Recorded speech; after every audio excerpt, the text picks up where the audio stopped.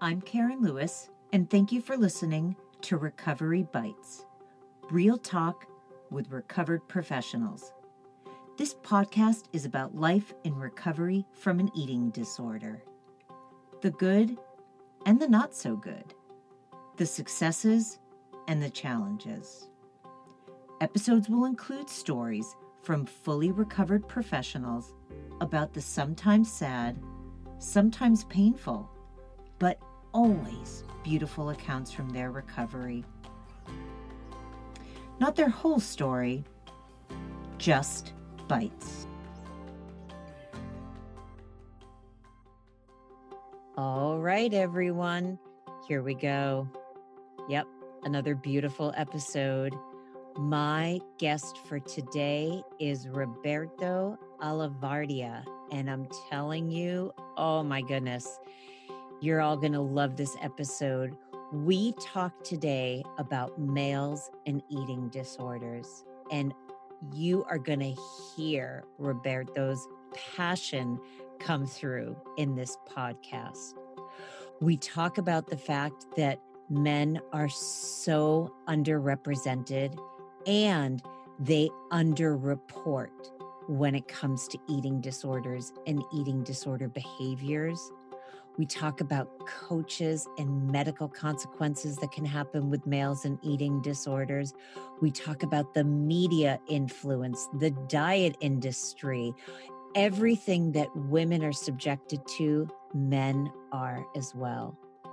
We also talk about the connection between ADHD and eating disorders. And I'm telling you, like I just said, you can hear Roberto's passion as he talks for this week's episode. All right, everyone, let's get started.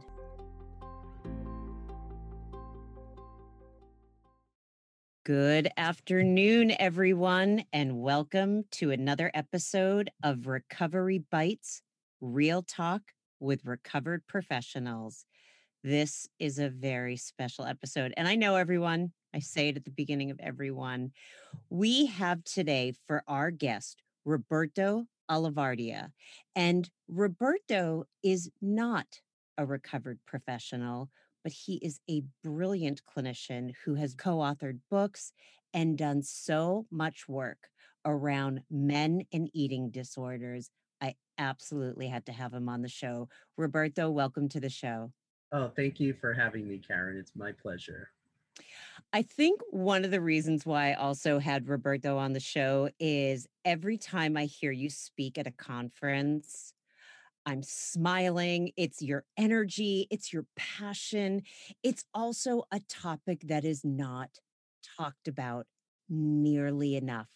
And I just want to spread the word. So, Roberto, can you say a little bit about who you are, what you do, the book you co authored, things like that?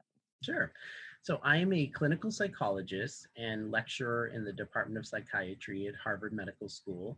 I have a psychotherapy practice in Lexington, Massachusetts. I work with all ages from young to adults. I specialize in a couple of things, working with boys and men with eating disorders. I specialize in the treatment of attention deficit hyperactivity disorder, or ADHD, obsessive compulsive disorder, and body dysmorphic disorder, or BDD. And my interest in boys and men with eating disorders actually goes back to an undergraduate, when I was an undergraduate at Tufts University, where I took an eating disorders class. I was a clinical psych major there. And for my term paper, I thought, well, let me look at the literature on boys and men with eating disorders. And incidentally, that semester, there were two men who didn't know each other, independent of each other, had disclosed to me that they were struggling with an eating disorder, and in very severe levels. And when I had done that term paper, I realized, wow, there really isn't much written about it. There isn't, it was kind of grim. They said the prognosis was pretty terrible for boys and men. And I thought, and that culminated into doing a senior honors thesis my senior year. And unbeknownst to me at the time, it was the first study of eating disorders in men that drew men from a community as opposed to clinical samples. And there we found in it was just the beginning really of this interest. And I remember my thesis committee saying, you should have a plan B because you might not have enough men responding to these ads, because I put ads in all college newspapers in Massachusetts area. These were college men. And I remember my answering machine tape was full with messages from men, feeling very grateful that somebody was even looking to research this. It is so underreported when men are struggling, and eating disorders in general carry a lot of shame attached to it. And, not that I ever want to put anything in a label or a box, but I think men with eating disorders carry more shame because it's supposedly a women's disorder. So now you've got shame on top of shame. And there are things that look different. There are things that are very similar about men and women with eating disorders, and there are some things that are different. So it's not noticed. I think I'd like to start, if it's okay. What do you find are the similarities and the differences between men and women, or boys and girls with eating disorders?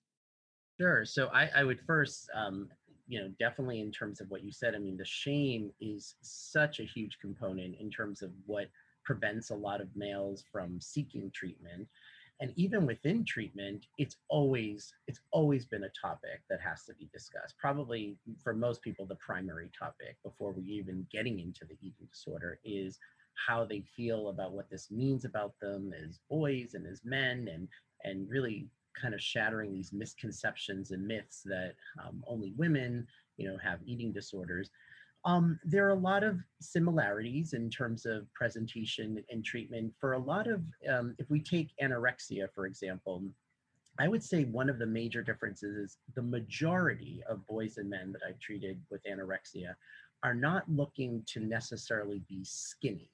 That a lot of them will say, I want to be lean, but I also want to have some muscle on me. And I know I need to gain fat in order to gain muscle, but I'm too afraid of, I can't do that. Like, I don't know how, because what if the fat doesn't turn into muscle?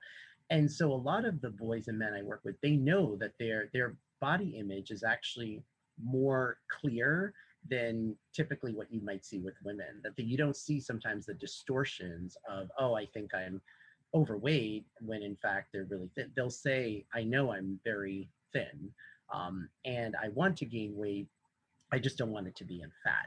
And for boys and males in general, being overweight and over fat are two very different concepts. So, if you look at, because I also work with men on the other end of the spectrum who are bodybuilders, weightlifters, who are very big. A lot of them use anabolic steroids, and they fear they look too small.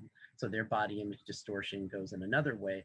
So with men, they don't, for the most part, don't care if they're overweight. So if they have whatever the number, it's really about the body fat, percentage. Whereas typically with women, they are more synonymous. Being overweight, over fat kind of have the same concept. Now, that's not to say I haven't worked with males who have the traditional presentations of anorexia, but I would say the majority definitely fall more into that range. As far as with something like bulimia, that, and the other thing also with anorexia, and similar to what you would see with girls, is a lot of OCD, and sometimes the obsessive compulsive disorder is really the primary. It's almost like the bus driver, I say that, and the eating disorder is almost a manifestation of that. And with bulimia nervosa, because I also specialize in treatment of ADHD, that you'll often see ADHD comorbid with bulimia, binge eating disorder. And I would say the main difference, particularly with bulimia and binge eating disorder, is a lot of the men themselves might not even recognize that this is a problem. Sometimes the men that I treat don't come in my office because they have presenting as having an eating disorder. They might come in my office for ADHD, for depression.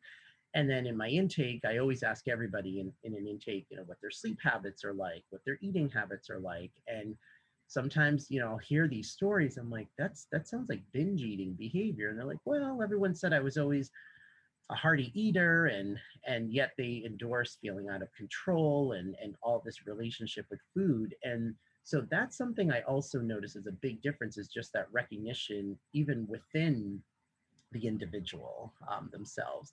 But in terms of treatment, it can look very similar. And in the upside is that the prognosis isn't inherently worse with males. It's that if males are not seeking treatment, the longer they have the eating disorder, the worse the prognosis is going to be. And I have seen too, and the other thing in terms of my bio is I co-authored a book 20 years ago. I can't believe it's been 20 years, called The Adonis Complex, which really is the first book of its kind that details all the various manifestations of body image problems. So we talk about eating disorders in males, body dysmorphic disorder, plastic surgery, steroid use, media imagery that's directed towards boys and men. And the good news is that I think with that, and with a lot of men knowing that they're not the first male patient that I've seen, that they're more open to therapy and treatment, and they can do very well and they can recover. Recovery is absolutely possible. The book is wonderful. And I also want to say, and Roberto, I just have to say, because you and I are, I think, similar in age. I was reading your bio, and this does give away your age. You talk about being on VH1. When I read that, I was like, "Oh my God, I love him so much." Do people of this generation know what VH1 is? I don't even know. I don't know. And, I'm 48 years old. And the other thing that people who know me, I have a passion for psychology and the work I do. I also have an intense passion for music. I'm a total music junkie. And I would say, this is a privilege saying that the hardest thing about COVID for me, thankfully my family's healthy, is that I haven't been able to go to any concerts in 2020, which is the first year since 1984. Since I was 11 years old, I have not gone to a concert. So being on VH1, which was at the time more of a music television show, that was a highlight for me, to be talking about body image and music videos and male artists. That was amazing. It was such a great experience. I bet. And I don't want listeners to think that I just sidetracked into giving a plug about VH1, that you were on it, because you're right. And I was thinking about it because I could visualize about the Adonis complex in the book and everything in your bio. And that book was written 20 years ago, and there are so many things that still apply today. So many of the messages from the media, you talk about that men or boys are just as much subjected to the media of what a quote unquote male is supposed to look like. And by the way, I think they get mixed messages. They get either the emaciated rock star who has this one look, or the model, and then they also have the celebrities or the models with the six pack and the big muscles. And so it is really confusing for men, just as it is for women. Absolutely. I think that the thing that really stood out from that book, and when I give talks regarding that, and I really focus on that because we know historically girls and women have been subjected to these totally unattainable ideals in the media. And with boys, it's historically a little bit differently, that prior to the late 1970s, there really, the ads were like the tough Marlboro man. He wasn't particularly well built and going to the gym. He was a smoker who had a cowboy hat, and it was about looking rugged and looking masculine. And Hollywood stars like Jimmy Stewart, they weren't known for their bodies. There was a certain approach and a certain personality, about them. And I think, there was a study that myself and my co-authors did, where we looked at advertisements in magazines in the 50s, 60s, 70s, 80s, in terms of where the male body started to be more of a commodity. And the truth is that advertisers felt, well, we have half of the population hate their bodies and we can make money off it. So why not get more money and make the other half? And so in the late 70s, early 80s, we started seeing more ads of, the bare chested man. Burt Reynolds, as the Cosmopolitan centerfold, and these proliferation of men's health and men's fitness magazines that really now started to promote something different. I mean, who were the biggest movie stars in the 80s? Sylvester Stallone, Arnold Schwarzenegger, Jean-Claude Van Damme. I mean, their bodies were their commodity. I mean, that was their commodity in that way. And as a child that grew up in the 80s, watching the WWF, which, Hulk Hogan and all these like massive, like big muscular imagery. And we started to see that a lot more and more. And I don't think people are as aware of what that can do in terms of the messaging that brings to boys. I remember you also in one of the conferences that I've heard you speak at. Don't you, I say I remember now, I'm asking, weren't you the one who put up images of action figures for just like Barbie's shaped changed dramatically for women over the last 30 years to the point that Barbie couldn't even stand up straight if that was a real human being? You showed action figures, young boys that used to have similar, similar dolls that girls had, not much to say about their body. And now they are the muscles, the thin waist, the puffed chest. So can you speak a little to that, or did I just do No, Sorry. I'm glad. No, I'm glad you brought that up because that was something. It's interesting of all the research studies that I've done. That one, which was published in this little journal, and it was done in '98. I think we did that study, and it made all this news because I think it shocked people to sort of see. So yes, that was inspired by the landmark Barbie study that found that if her dimensions were taken as a real life female, it would be very unhealthy at the most and totally unattainable. Very unhealthy at the least, and then very unattainable. And like you said, where you can't even stand it up. So we thought, what's the analogy to that? That typically. So I was a boy that had, action figures, we didn't call them dolls, but it's the same thing, basically. They, again, this is this sort of gendered terms of action figures. And so G.I. Joe is the most popular, has been around for decades. And we got pictures of an action figures over the decades. And the G.I. Joe, we measured them similar to the Barbie study and made them analogous and found that prior to the 1980s, they were totally attainable, a fit military, man. And then in the 80s, late 80s, early 90s, it really shifted. And I encourage people when hearing this podcast to just Google, G.I. Joe over the years, and they're scary. The G.I. Joes that look today, they look rageful. And as you mentioned, the six pack, the muscle striations. The thing that was most striking, though, about that study that we had Star Wars, the Star Wars movie, the action figures that came out in the 70s. And then that year, they had re-released Star Wars in the movies because it was digitally remastered and such. And they re-released the action figure line.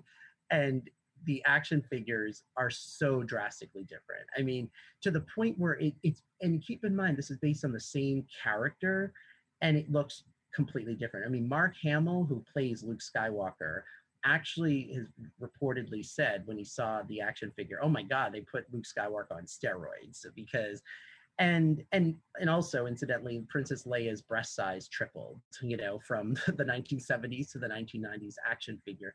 So to me, like, there's something very insidious about that. Like, there's a deliberate attempt at making these action figures that don't even look like the actor or the character. And what is that about? And it, Batman and Superman, that all of these things that are really pushing this imagery. And for people who don't think that boys are affected by that, I really encourage people to sort of open their minds because they absolutely do. Now, boys sometimes themselves might not realize it. I remember speaking to a classroom of seventh grade boys. It was a health class, and one of my female colleagues talked to the girls, and I talked to the boys in one room. And I said, how much do you feel that you're impacted by, this advertising? And they were all like, not at all. Oh my gosh, like, only girls are affected by that. And I said, well, do you have friends, male friends that are affected by that? And all of them said, oh yeah, I know lots of other guys that are affected by it, but not me. Like I wouldn't be. And I remember this one kid, he was 13, seventh grader. He said, oh, I'm not, like, that stuff is just, and meanwhile he's talking to me, and his he didn't have a belt on, and his pants were drooped down enough that I could see the Calvin Klein, underwear band, and, all of this sort of Abercrombie clothes. And I thought, wow, that's interesting, because he probably isn't even aware. Because when I was growing up, no one bought Calvin Klein. Like, you were Fruit of the Loom or Hanes underwear. Like, you didn't drop, $7 for a pair of underwear. It's like, so I think it's that insidious, because we're taught, as we should, to be aware of this kind of imagery on how girls view their bodies and body image. We're not, I still feel like we're not there yet in understanding what messaging that could send to boys. I actually am at this point going to make a little bit of a turn, because so we've spoken a little bit about what the media and advertisement can do for boys. Let's also talk. You said you work with ADHD in boys with and how they go hand in hand sometimes with eating disorders. So what would you like to share about that? Yeah, so ADHD, or attention deficit hyperactivity disorder, is basically it's a condition, and we sort of refer to it as a condition of neurodiversity. So we don't think of it as an illness per se. It's almost, because people are born with ADHD, it's sort of how it describes kind of how a brain is wired. But that wiring of the brain can lend itself to attention dysregulation, to impulsivity, to executive functioning issues. And all of those things can show themselves in different areas. We often think of ADHD in relation to school, but there are lots of people with ADHD that do well in school if they have the proper support, accountability, structure, stimulation, which is huge. And I come from this not only from a professional level, but as from a personal level. I have ADHD and can relate, very much to these. And I am impulsive by nature, and there are lots of parts of it that make life fun. And I was very mischievous as a child, and could also get me into trouble pretty quickly. And with food, one of the things that I've noticed in understanding how ADHD works, there is a very high comorbidity of ADHD in individuals with bulimia and binge eating disorder. In fact, for any clinician, I always urge them, if you're treating a man or a woman, because the other myth is that, just like there's the myth that eating disorders don't affect men, there's the myth that ADHD doesn't affect women, and that's not true at all, that it's actually equal. It's that girls are underidentified when it comes to the ADHD diagnosis, because maybe they don't present as hyperactive, but that doesn't mean in their heads that there isn't a lot of those racing thoughts, anxiety, and they might be more people pleasers and more perfectionistic. But one way, if you think about, executive functions, which are all the things we need to do to get things done, that eating is something that requires a tremendous amount of healthy eating, I should say, requires a lot of executive functions. We have to plan our meals. We have to think. We have to be mindful. Even attuning to cues, what we call our interoceptive awareness. Am I hungry? Am I satisfied? Am I, all of those things. Those are things that are tough for people with eating disorders, and they're very tough for people with ADHD. I think about, from my own experience, I remember when I was 10 years old, when Chuck E. Cheese was a cool place to have birthday parties. And my friend had a birthday party there. And I mean, I love food in general. Like I celebrate food. I grew up in a family that's very cultural, and the aroma of food, the taste of it, everything. So I love pizza. And after eating pizza and cake and playing arcade games, my friend's mom said, "Oh, guys, eat up this pizza because I don't want to waste it." And there was like almost two whole pizzas left, and I had eaten, I don't even know, I couldn't even count how many slices, and I thought, "Oh, okay." And I remember there were a couple kids who were like, "Oh no, that's fine. I'm full," and I went, "Oh, you didn't like the pizza?" And they're like, "No, I like the pizza. I'm just not hungry anymore." I'm like, "Oh, but you didn't like this pizza?" And they're like, "No, I like this pizza. I'm not hungry." And I was like, and I mean, I laugh at it now, but I did not understand the concept. Wait a minute, you like this thing that's in front of you. It's available to you. What what do you mean you can't, like, of course I'm going to eat it.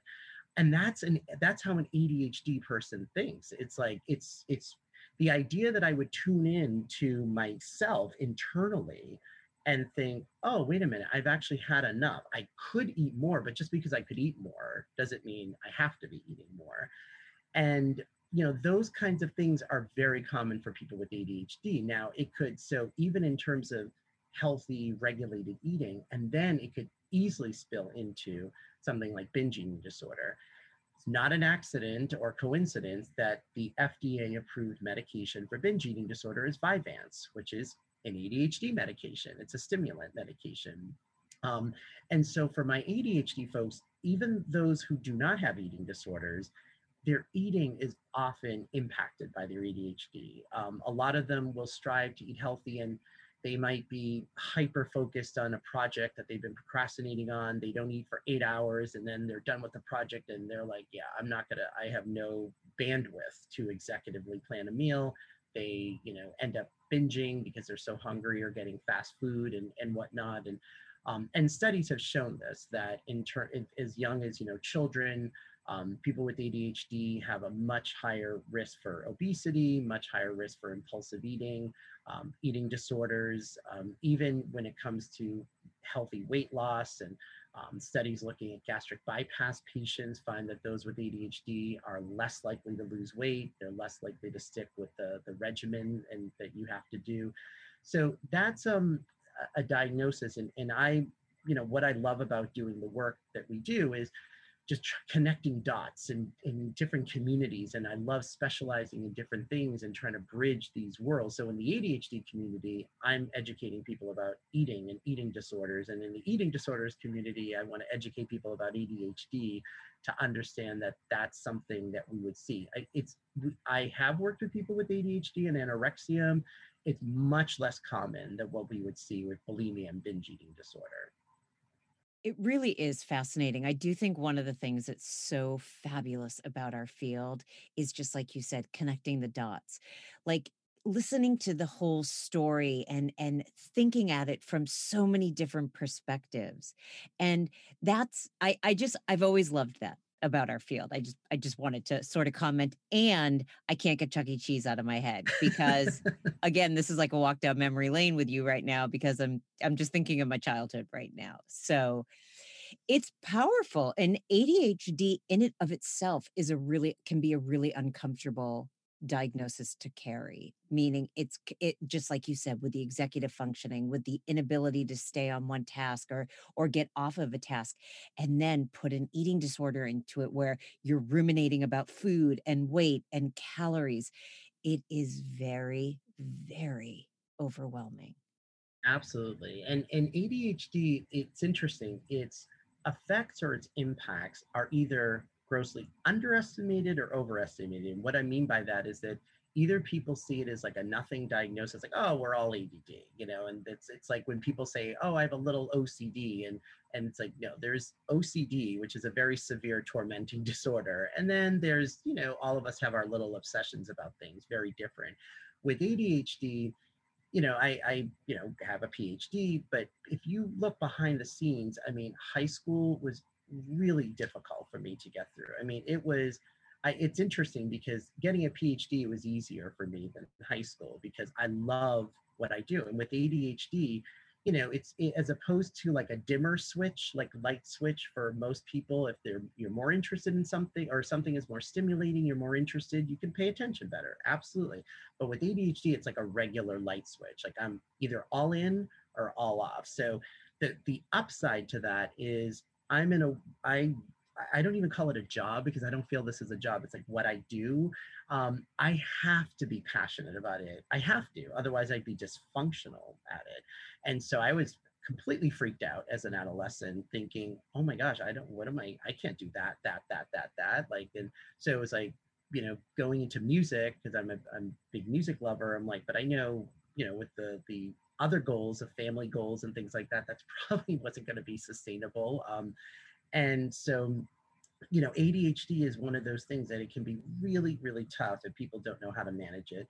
And at the same time, sometimes you read things that says everyone with ADHD is in prison, is addicted to drugs, is high school dropouts. Those absolutely can be consequences of untreated, unmanaged ADHD.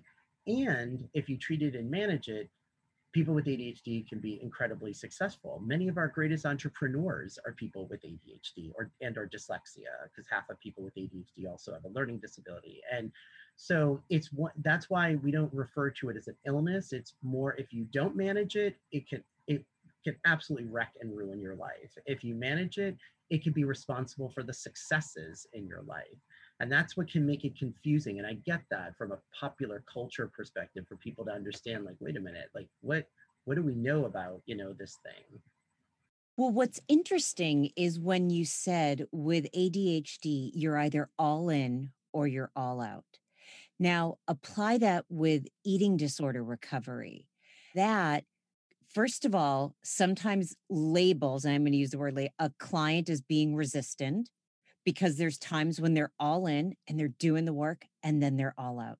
So you say, what's wrong with your motivation? Why are you being resistant? Or you're thinking that.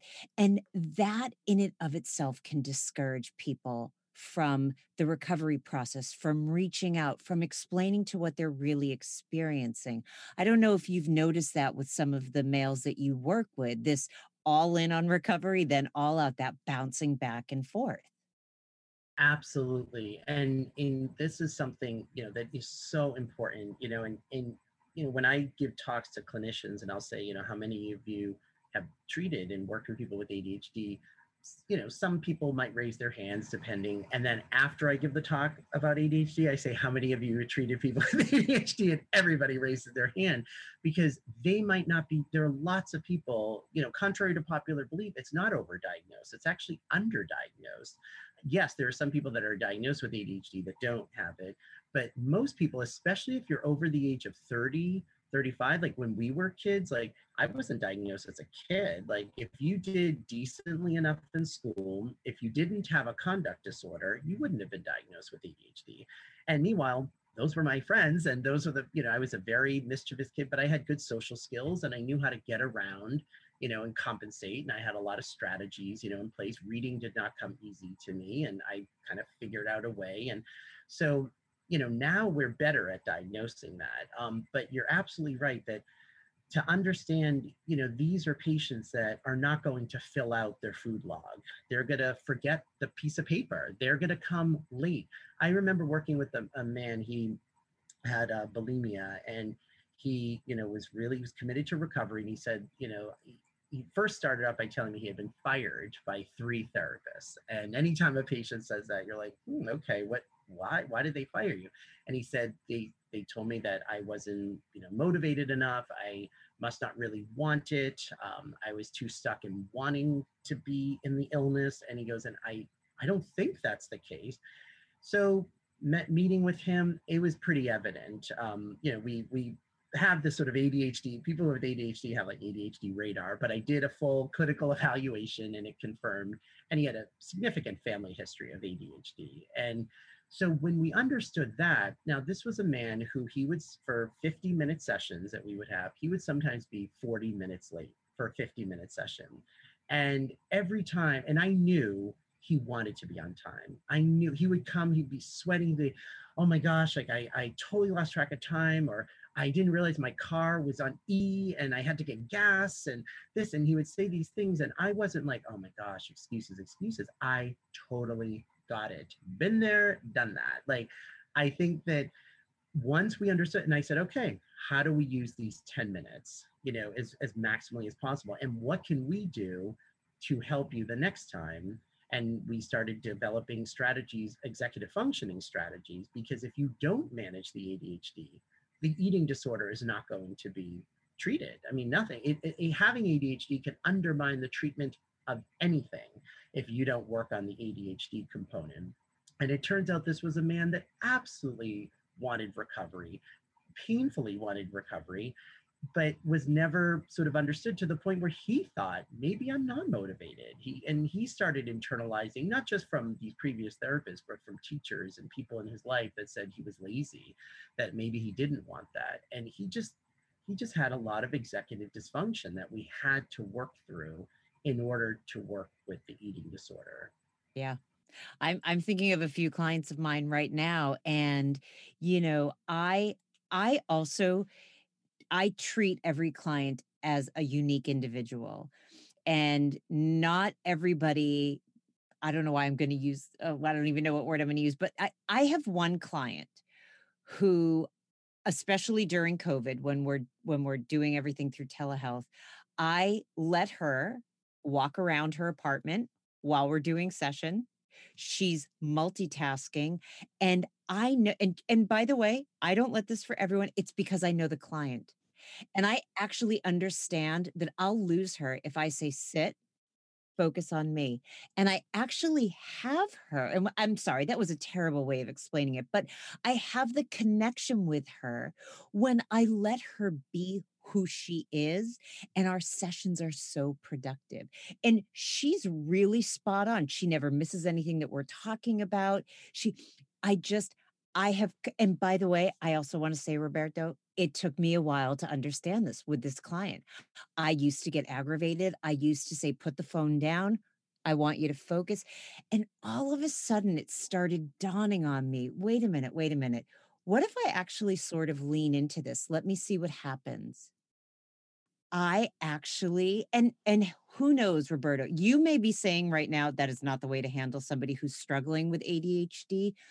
For some reason, with this one client, it just works beautifully. Oh, I think you're absolutely doing the right thing. I mean, I'm doing telehealth now too. But when I have seen and see people in my office, I mean, my office is filled with fidget toys, and it's not just for the kids, the young kids I work with. It could be the adults. Sometimes we're sitting on the floor because that's just more stimulating for them. And similarly with telehealth, if they're walking around, they could be more in tune. And what we know about ADHD is, as a kid, like you'll see kids with ADHD that fidget, a lot. I was definitely one of those kids. It was very difficult for me to sit still. And I liked the drums and playing the drums. And so when I was, younger, sometimes to get through certain boring classes, I'd be kind of drumming on my lap with my hands. And I remember a ninth grade law and government teacher, it would drive her, she'd be like, would you stop doing that? Like, you're not paying attention. And I didn't have the language then as I do now, but I knew enough that I said, actually, it's when I'm not doing it that I'm totally spaced out. Because people with ADHD, I have a very, very vivid imagination. I have a very cool little world inside my head, because you have to when you have ADHD, because if you're in a boring situation, you have to kind of create your own sort of excitement, which, I think in some ways, again, is almost like one of these upsides, because I do attribute a lot of my creativity and things like that to that kind of neurology. But what we know now is that fidgeting actually stimulates the frontal lobe, which is where all of our executive functions are housed. And so for a lot of people with ADHD, is they don't learn best sitting still, sitting at a desk. They may learn best moving around and hands-on. And if we think about school, the traditional school setting does not cater to that neurodiversity whatsoever. And again, it was all about the class. If it was, I remember my seventh grade, my parents coming home from a PTA meeting, and they said, we're really confused because this teacher says you're the star student. This teacher says you're falling asleep. This teacher says you're the class clown and you're constantly interrupting with like one-liners and jokes that, now at the time they didn't tell me that the teacher also found them funny, but didn't want to tell me. Years later, they said, yes, she found you funny, but she didn't want to encourage you. I'm like, I know it because I saw it on her face. They were like, what is going, and I said, I can tell you why, because this class is so engaging and the teacher puts the desks in a circle. And so we're all engaging and there's eye contact and debate, and love that class. History class, I said, the teacher's so nice, but he sits at his desk and talks and teaches from a desk. He doesn't even move around in the classroom. There's no AV, there's no audio visual material. There's like, and the subject wasn't, it's actually stimulating to me now, history, but at the time was like, oh my gosh. And I would just, within almost, it's almost like a form of narcolepsy, sort of called a primary disorder of vigilance with ADHD, that unless I'm getting up and being the class clown, I can easily fall asleep, like within minutes if I'm bored. And that can, I mean, it's less so now, but it can still happen now, as evidence what happened in January when I was meeting with my accountant, and she's going through this Excel spreadsheet, and my wife and I are sitting there and she's going through, and it was like me being in third grade all over again, squirming in my seat, my eyes are heavy, and my wife's like, oh my gosh. And so I just had to put it out, and I told her, I said, look, I just have to tell you, I'm ADD, and I'm really ADHD. Like, it's not like I'm just saying, oh, I'm ADD. So this is really hard for me to process this. And this is not for me. I thank God that there are people who do this kind of work, because it's certainly not something that I could do. And I made it funny, and that stimulated me. That got me connected, in there. But it can be pretty difficult.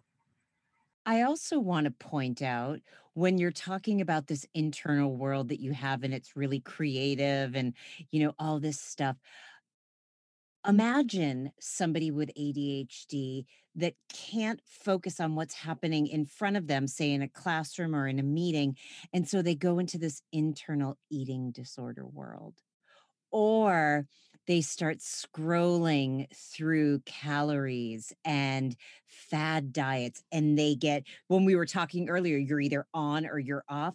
Unfortunately, you can be really on in scrolling through social media, and how do you lose X amount of weight in 10 days and all this stuff. And so that's a really, really, that's one of the complexities of ADHD and eating disorders, amongst many other complexities with eating disorders. But you can tune one thing out and completely focus on something else.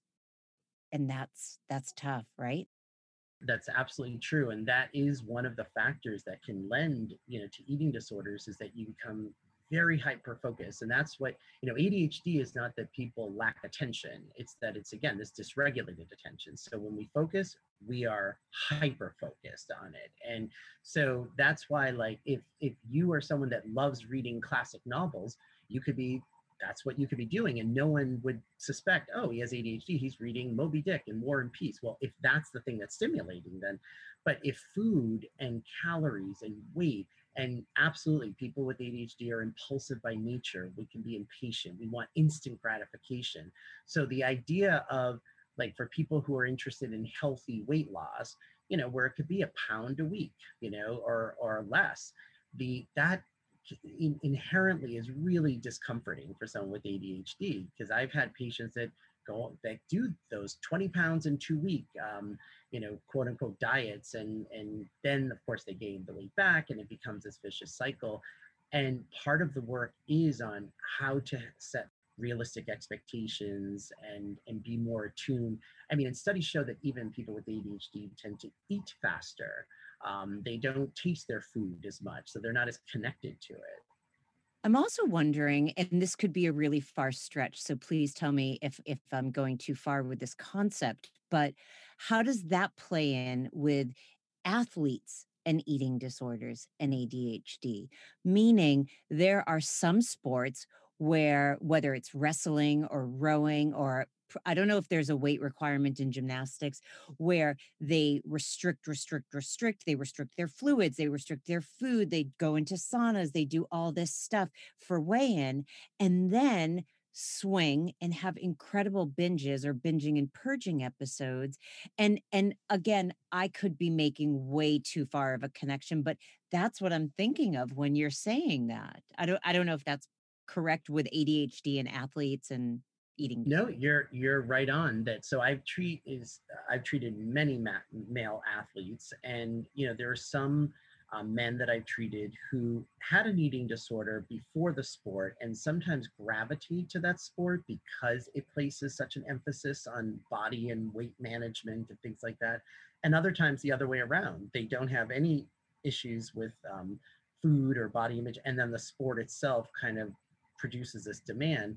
Now, sports can be really good for people with ADHD. I mean, you're moving your body. I mean, that's why during this COVID time, a lot of these the youth, who haven't been able to play sports and get outside as much, it's been really, really difficult for everybody, but particularly for my ADHD clients who, don't have that outlet. It's very, very ungrounding. So sports can be a very useful zone for people with ADHD to be in. And it's it's not a coincidence that we see a high incidence of ADHD in a lot of athletes. Even then, there are many professional athletes that have been very open about having ADHD. But you're absolutely right that then if you have somebody who now has, is predisposed to eating issues, eating disorders, and that relationship altogether can be really, really tough, because people with ADHD can be perfectionistic. We don't think of ADD as being perfectionist, but again, it's all about, if this is what I care about and what's stimulating to me, you could see a drive and an ambition that can take people in really good ways and take people in really bad ways, in really dark places. And I totally understand that mentality. I mean, I've lived that mentality in the sense that I can get sucked into something and it's sort of disconnecting me and losing me, from like, wait a minute, what's the bigger picture here, that I'm trying to do. And with something like food, absolutely. And you mentioned social media, which that's something that, when we wrote Adonis Complex 2000, there wasn't the social media that, we have now. And that's a whole other absolute, media impact, but information. And, there's no, as we know now, I mean, there's so much misinformation out there, not only politically and things like that, but oh my gosh, around like body and weight. And so some of my younger clients come in, and male clients will say, oh, I'm taking this supplement, and I'm doing this. And this YouTuber, he said it really was great. And I thought, oh my gosh, like this guy, he's not a medical doctor, he's not a professional. And let me tell you what this could do to your body and like what this is. I don't mean to interrupt, but I also wanted to highlight that before. And oh gosh, I feel terrible. We're coming to an end soon. Breaks my heart. That I don't know if people understand that men are just as high risk for medical complications as women with eating disorders. And I don't know if that's a myth that I've made up in my head, but bone density lost, heart failure, liver function. I mean, can you speak a little bit to that about men have, again, I keep asking you to speak to these things where I'm like, let me just say it all. And then Roberto, just say one word about it. No, like about the medical complications for men and eating disorders. Yes, no, I appreciate actually you bringing up these points and these avenues, because it is so important. And I would say, in fact, I mean, I've come across a lot of medical complications that in some ways are, I mean, the symptoms of self are not severe, but I mean, or rather, they're severe in the sense that they go unnoticed. So, for example, I remember working with a 22-year-old college student who had a heart attack. He had cardiac arrest, and it turned out, I mean, he was binging and purging and all, and it was definitely related to his athletics, and and he said, he goes, I didn't think that it was really that problematic, and his coach knew that he was doing it. And so I've definitely come across, again, this sort of distinction of, with men, I don't think we're quite there to see like, oh no, this is just as dangerous as with female athletes or women with these issues. But bone density, when you're a teenager, and for boys who are anorexic, their testosterone levels drop. That's not healthy for them. Cognitive issues, heart issues, all of those kind of complications that we would see, with girls, we see with boys. and men. And if we have men that are untreated longer, I've definitely come across that. I've worked with men in their 50s who are coming to treatment for the first time, but who have unfortunately been struggling with for 40 years, who have irreversible damage on their bone density or other parts of their body. It's underdiagnosed from people presenting with symptoms, and it's underdiagnosed because doctors and therapists don't know what to ask or just make assumptions. There's one other thing I also want to talk about with the medical, and then we are going to have to wrap this up.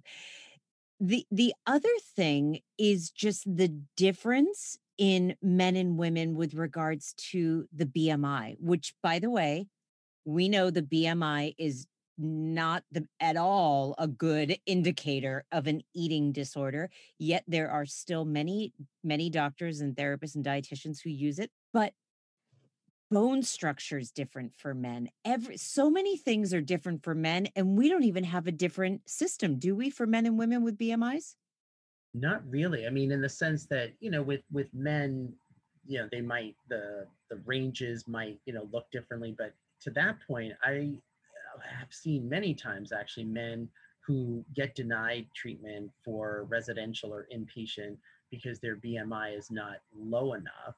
And meanwhile, all their medical labs and everything are saying this person is just as high risk of dying as, picturing like an 80-pound, young woman. But because for them and what their body should be, it is a huge disparity, and it's really straining on their heart. And I'm thinking of this one particular patient that we had a fight with the insurance company, and the parents had to threaten a lawsuit basically to get him, into treatment, because they're saying, well, wait a minute, we're not covering this. His BMI is in an average range, but it's supposed to be so much higher given what his body type was, in terms of bone structure, in terms of his build and things like that. So you're right in that it starts from, less than 1% of eating disorder research is devoted to boys and men. So we're not researching enough. There are programs that unfortunately don't even take boys. So parents have to be educated more around the body image language they're talking around their sons, whether you're a male or whether you're the dad, the mom, or anyone, that we know that moms have to be careful about how they talk about in front of their daughters, as well as their sons, as I want to say. Dads, how do you talk about your body and your body? Do you say, oh, I'm going to cheat today and eat, something? It's like, well, why are you cheating? Why not just say, I'm going to enjoy this cupcake because it's a yummy cupcake? And so boys are internalizing that language as much. So on all these different levels, there are these obstacles that make this problem still an unreal under-identified problem and underdiagnosed problem. And there are a couple studies too that have shown that there's bias even in the medical profession when physicians are given a case vignette of a male with all these symptoms and a female with all of these symptoms. They're more likely to diagnose eating disorder with the female and more likely to diagnose like a GI issue or some, irritable bowel syndrome or a parasite or, these other issues with men. And I've seen that with patients, in that first study I did, my senior honors thesis, I had a man in that study. I'll never forget him. He was 6 feet. He was barely 100 pounds and he was very, very sickly. And he went to a local college and I said, how are you even cognitively like function? He says, it takes me 5 hours to do something that it would take someone an hour to do because my brain just isn't working.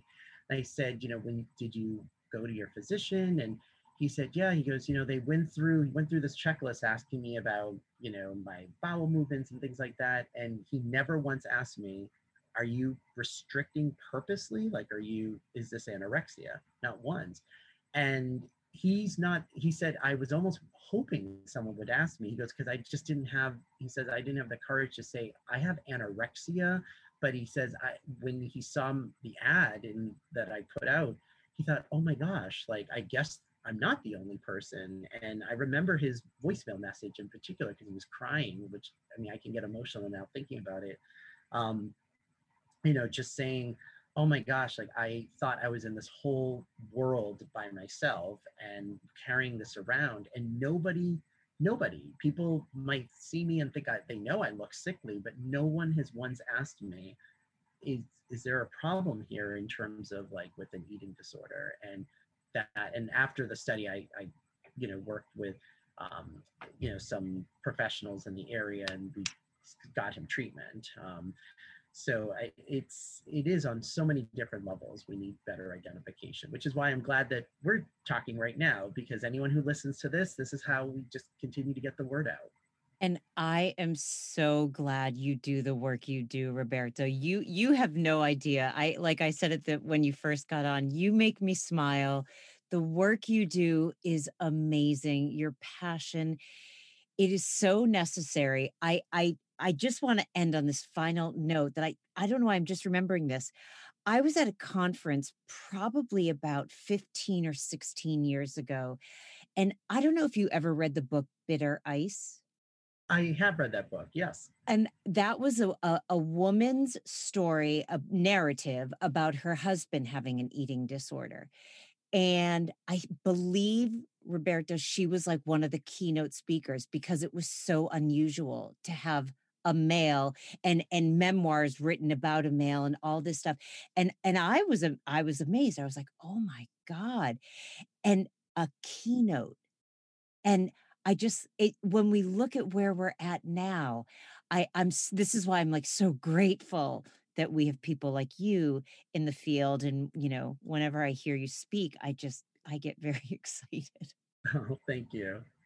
I have a passion, I really do, of just getting the message out there and connecting, with people. I mean, it's been great that I've been able, I was supposed to do a number of talks in 2020, but we have webinars, which is even a better way to sort of, you can reach out to people all around the world in that way. But I really do like getting that information out there about, regardless of whatever it is, I'm talking about. But yeah, I remember that book, and I met the author, and her and I have had a lot of correspondence in the past. And I mean, to have a book written, especially from a spouse's perspective, was so unique and so necessary just for representation of just understanding, that. Yeah. Roberto, we are going to have to end. And as you know, I have one final question for you that has nothing to do with eating disorders. If you were a character in a movie, book, or television show, what genre would you live in? That's a good one. I um I would definitely I would say a sitcom. And I say that because I kind of sort of look at life that way. I mean, even before reality shows were a thing, and again, this could be sort of the ADHD coming up. I get myself in, I call them shenanigans when I was younger. I tell my parents shenanigans, shenanigans. And I said, one day we're going to look at this and we'll laugh. And I would actually often make this comment to say, if somebody were looking at this from the outside, it could be a little funny. I mean, and I really appreciate the art of stand-up comedy, and I love stand-up comedians that can talk about really tough things or dark things, but in really funny ways. And those are kind of often been my favorites. I mean, I like the sort of slapstick, silly sitcoms, but I like the sitcoms that can have that sort of blend in there. But that's sort of how I look at it. It's like, I'm very serious about the things I'm serious about, and I'm also really silly, and I can laugh at myself very easily. And so, without a doubt, I would say a sitcom. I would say a sitcom, but I can also see you in the movie Rock of Ages. 80s Yeah. music, musician, VH1, the whole thing, right? Absolutely. Well, that was my dream, is like to be, when I was younger, to be a rock star. It's like, I mean, music was, I mean, I used to say, and I would still stand by this, it is my religion, my drug, I mean, that was my stimulation. And speaking of ADD, I mean, I've never written a paper without music playing in the background. I need that to sort of help. And whereas, some people would think, no, that's going to distract you. And luckily, third grade, my dad saying, you can't have music while writing, I was writing a thing about Athena, the goddess of wisdom. And I said, all I know is that it helps me. And he allowed me to do it. And from that day on, so my dissertation, I wrote to Green Day and the Go-Go's and Joan Jett and Nirvana. and I thanked them in the acknowledgments page. I love it. That's the best part. I'd like to thank Nirvana, the Go-Go's, Joan Jett. That's fantastic. Yeah. My committee said, I don't know if anyone's ever thanked Hole, because I was a big fan of Hole, Courtney Love's band, and they were like, okay, and I was like, yep, that's punk rock, man, You be you, right? Yes. There it is. Roberto, thank you so much. It has absolutely been a pleasure having you on the show this week. Thank you. Thank you for having me. It's my pleasure as well. All right, everyone. That does it for another episode of Recovery Bites, Real Talk with Recovered Professionals. I look forward to speaking with each and every one of you next week. Take care and stay safe. Bye-bye. To wrap for this week's episode of Recovery Bites, Real Talk with Recovered Professionals. And I thank each and every one of you for tuning in with me. You can view more from today's episode, including guest information and excerpts, by visiting www.karenlewisedc.com/podcast. You can subscribe to future shows by searching Recovery Bites on Apple Podcast, Spotify, and Google Podcast. All right, everybody, be well, and thanks for listening to my Bite for the Week.